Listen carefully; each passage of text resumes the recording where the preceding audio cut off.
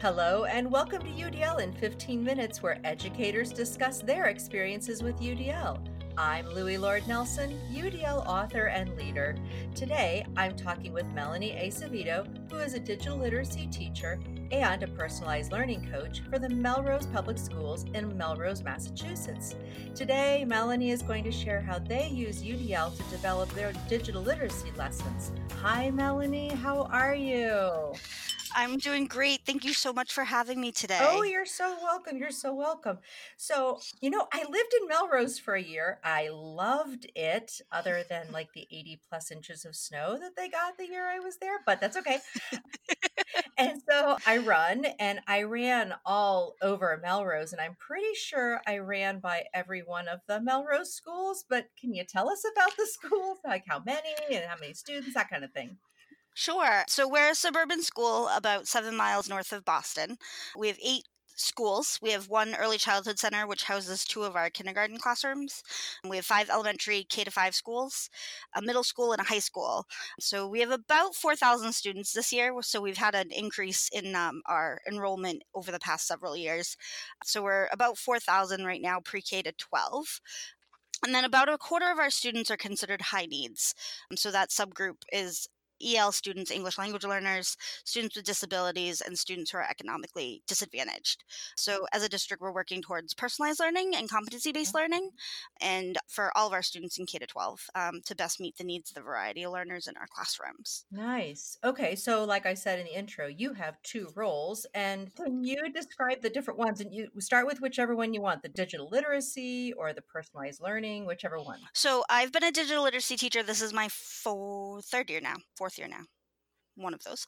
And we are a team of, we're currently 4 teachers who work with all of the students in the district. We're specialists like art, music, and gym. We have kids in K to 5.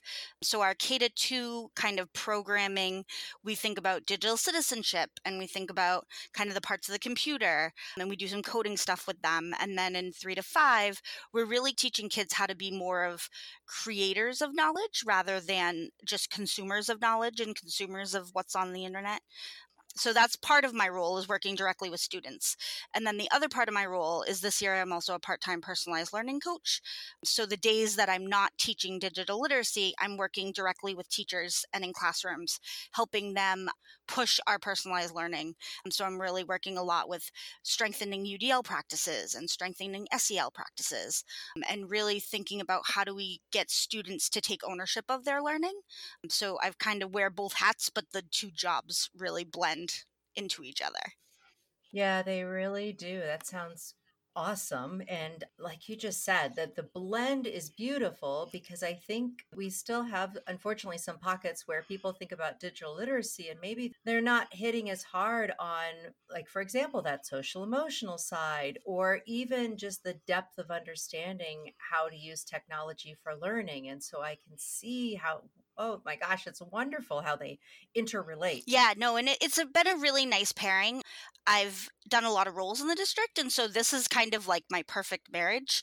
So part time working directly with the kids and part time working with the teachers and helping them strengthen their practices, more of a coaching lens or a mentoring lens. It has been really a great experience for me this year. That's great. Now, how did you step into this? Were you a classroom teacher before So this? I have been in Melrose for about 15 years. I was a classroom teacher in 4th grade for 10 years, and then I transitioned into some district-wide positions. So I was an instructional coach for a couple of years, which transitioned into the digital literacy teacher position, which is now this hybrid of kind of both positions and part digital literacy, part personalized learning. Okay, totally makes sense. Absolutely makes sense. It does. It really does. So, we chatted about that importance of digital literacy, and then how UDL really helps those lessons be more impactful. So, you have some examples to share, and I'd love to hear them. Sure. So we have something in Melrose called the habits of learning. So there are these big 4 overarching standards that cross all content areas, all grades. And so we have problem solving, self directed learning, communication, and responsible citizenship. And so our lens of digital literacy is really through those habits of learning. And we use a UDL approach in all of our lesson planning. We have kids in our classrooms of a variety of interests and passions. And so we try really hard to kind of design these lessons that are able to be meeting the needs of all of the kids in our room. Some of our buildings, we have a high EL population. In some of our buildings, we have what's called a TLC program. So it's a program for students on the autism spectrum. And we really want our kids to all be able to access what we're trying to teach them, because digital citizenship and those kinds of skills are really important. So what we've been doing is we've been using playlists and hyperdocs to allow kids to kind of move through at their own pace. So we present almost like a badge that they can earn. So we kind of gamify it a little bit, where they're trying to earn a badge. And so we just finished one right now for goal setting with third, fourth, and fifth graders, where they started with kind of setting a goal and looking at their self-assessment. And then they worked on setting a goal, and they were able to choose how they wanted to express that goal. So they were able to make a Google drawing or a Google Doc, or to use a Flipgrid, which, if you're not familiar, is probably one of the best tools out there. The kids can make videos of themselves, but it's housed in a private portal, so that it's not accessible to the world. So we've been using kind of those hyperdocs and playlists to allow kids to move at their own pace. It increases their engagement because they're able to kind of be at a just right level for them. And we use a variety of methods to kind of put across content. So we use videos, we use songs, we use kind of this traditional, mini lessons where we're standing at the front of the room and everybody's having these shared experiences. But we try to provide as much choice as we can, particularly with action and expression and engagement, so that students are really becoming expert learners, especially as they get to the older grades. Yeah, we had talked about that concept of engagement, and I think there are still a healthy number of people who think that, oh, students who are in front of something that's digital, they're automatically engaged. But then, of course, when we think about engagement with UDL, we know it's different. And so talk a little bit more about that. So you were talking about that hooking in with recruiting interest and through choice, but I know you also do some really deep work around that relevance and then the minimizing the threats and distractions. And so just talk about that. Yeah, so we try to set up an environment right from the start that it's okay to make mistakes and it's okay to ask questions and it's okay not to know, because the digital world changes so fast that there are sometimes kids ask me questions and I'm like, I don't know, let's go figure it out, together. So we start right from the beginning, really starting to set that stage. And then we work through a lot of making sure that it's really relevant to them. By all of our products are real world type products. So for example, we're starting our digital citizenship unit with our third, fourth, and fifth graders, and their end product is to create something that will be used to teach the younger kids. And then we actually take them with us to go teach the younger kids one aspect of digital citizenship.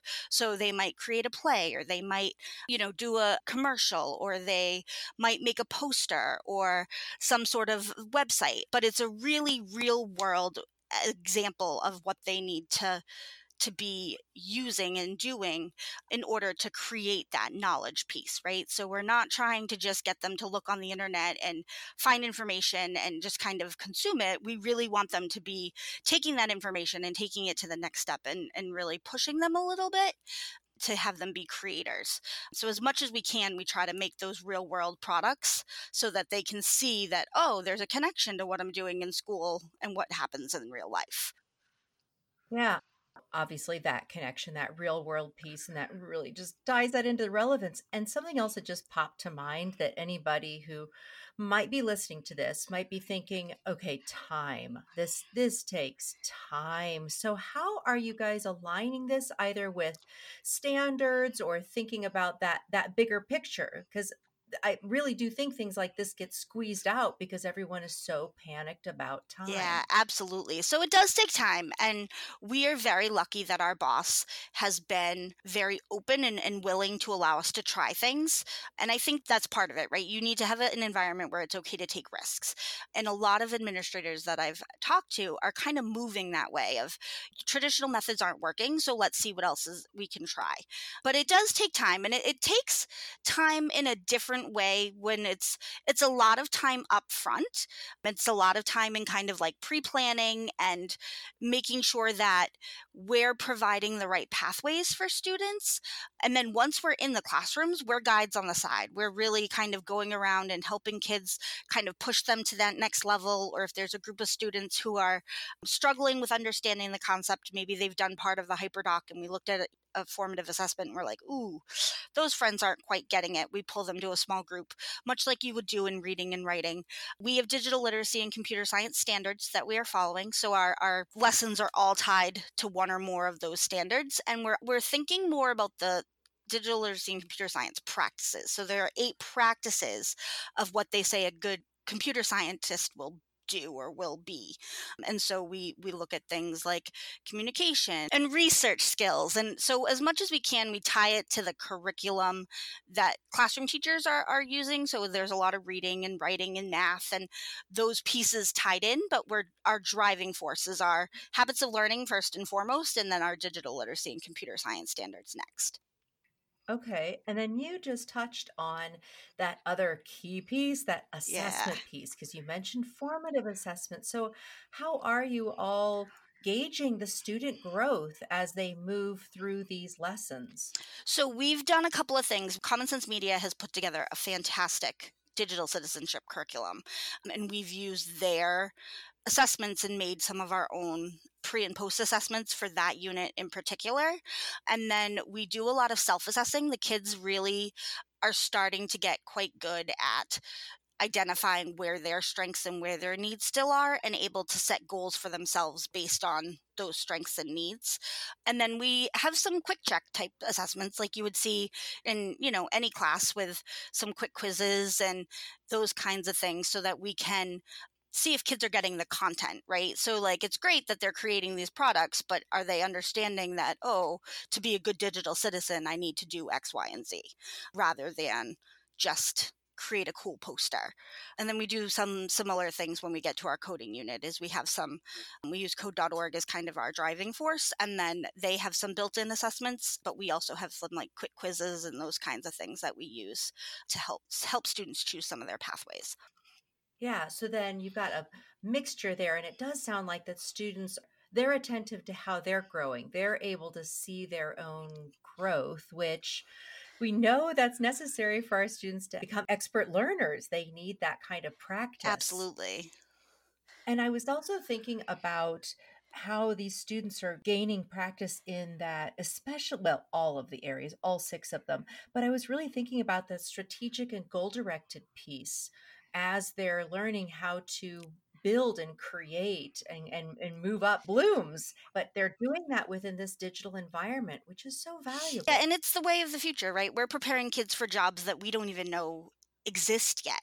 So our job as teachers and especially as digital literacy teachers is to really help students hone those skills that will be transferable no matter what career path they choose so that they're fully prepared for college or career. Absolutely. Well, I really appreciate your time, Melanie. Thank you so much for giving all this great information and helping everyone understand better about how UDL is used outside of, I think, what we usually think of as the core subject areas and giving some great examples outside of those. Thank you. Thank you so much. It was great to be here and I love talking with you. Well, you're welcome. So, for those listening to this podcast, you can find supplemental materials like an image montage with closed captioning, that montage with audio descriptions, a transcript, and an associated blog at my website, theudlapproach.com/media. And finally, if you have a story to share about UDL implementation for UDL in 15 minutes, contact me through theudlapproach.com. And thanks to everyone for your work in revolutionizing education through UDL and making it our goal to develop expert learners.